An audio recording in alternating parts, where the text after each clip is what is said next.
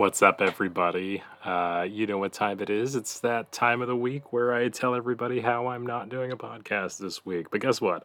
I'm not even apologetic about it right now. Yes, stuff's been going on. Very busy, getting ready. We just got back from Georgia and getting ready to go out of town again to Illinois. Business stuff is going good, writing stuff is going good, health stuff is going good, all that stuff. So, here's the thing. I don't have time to really devote to do an episode that I want right now. But there's going to be a long road trip, and so I am thinking about knocking out a couple of episodes on the road. So I'm not even apologetic about not really doing this week. We will see you next week. Tune in because it's a long drive, and I'm just going to record like all the episodes. We might even finish this 100-parter on the road. So thanks for tuning in this week and every week just to hear how there's really nothing to tune into. Go check out a classic episode for like the fourth week in a row. Check out episode 69. It's pretty nice.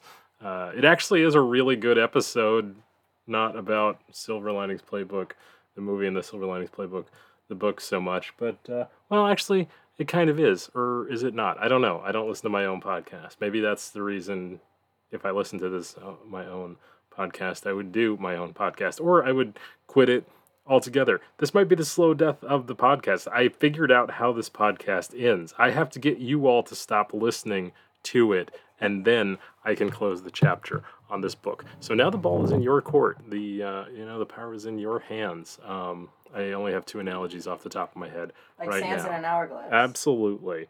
This is the death of the podcast. You just need to stop listening, and as soon as you stop listening, I'll stop doing it. I think that's a much more fair way to do that. Because podcast only exists because people listen to them.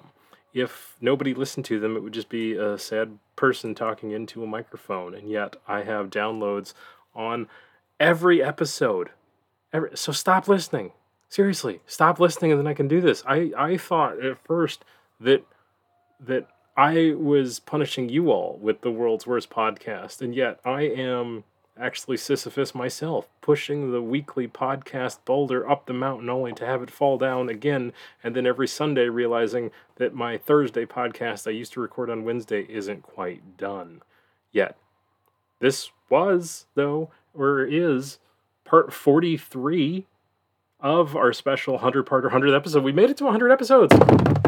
So, hey, you can't put that's podcast amazing. Out of business. That's 10 weeks away from a whole year of parts, too. So anyway, tune in every week. Next week, tune in next week and every week as long as we keep doing this for all the latest on Silver Linings Playbook, the movie, and the Silver Linings Playbook, the book. And until next time, we'll see you down the road, and Excelsior. He's kind of crazy, she's a little insane.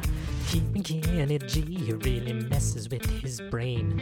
One is divorced, the other's husband is dead. That's why they're so both messed up in the head. It's a Silver Linings Playcast.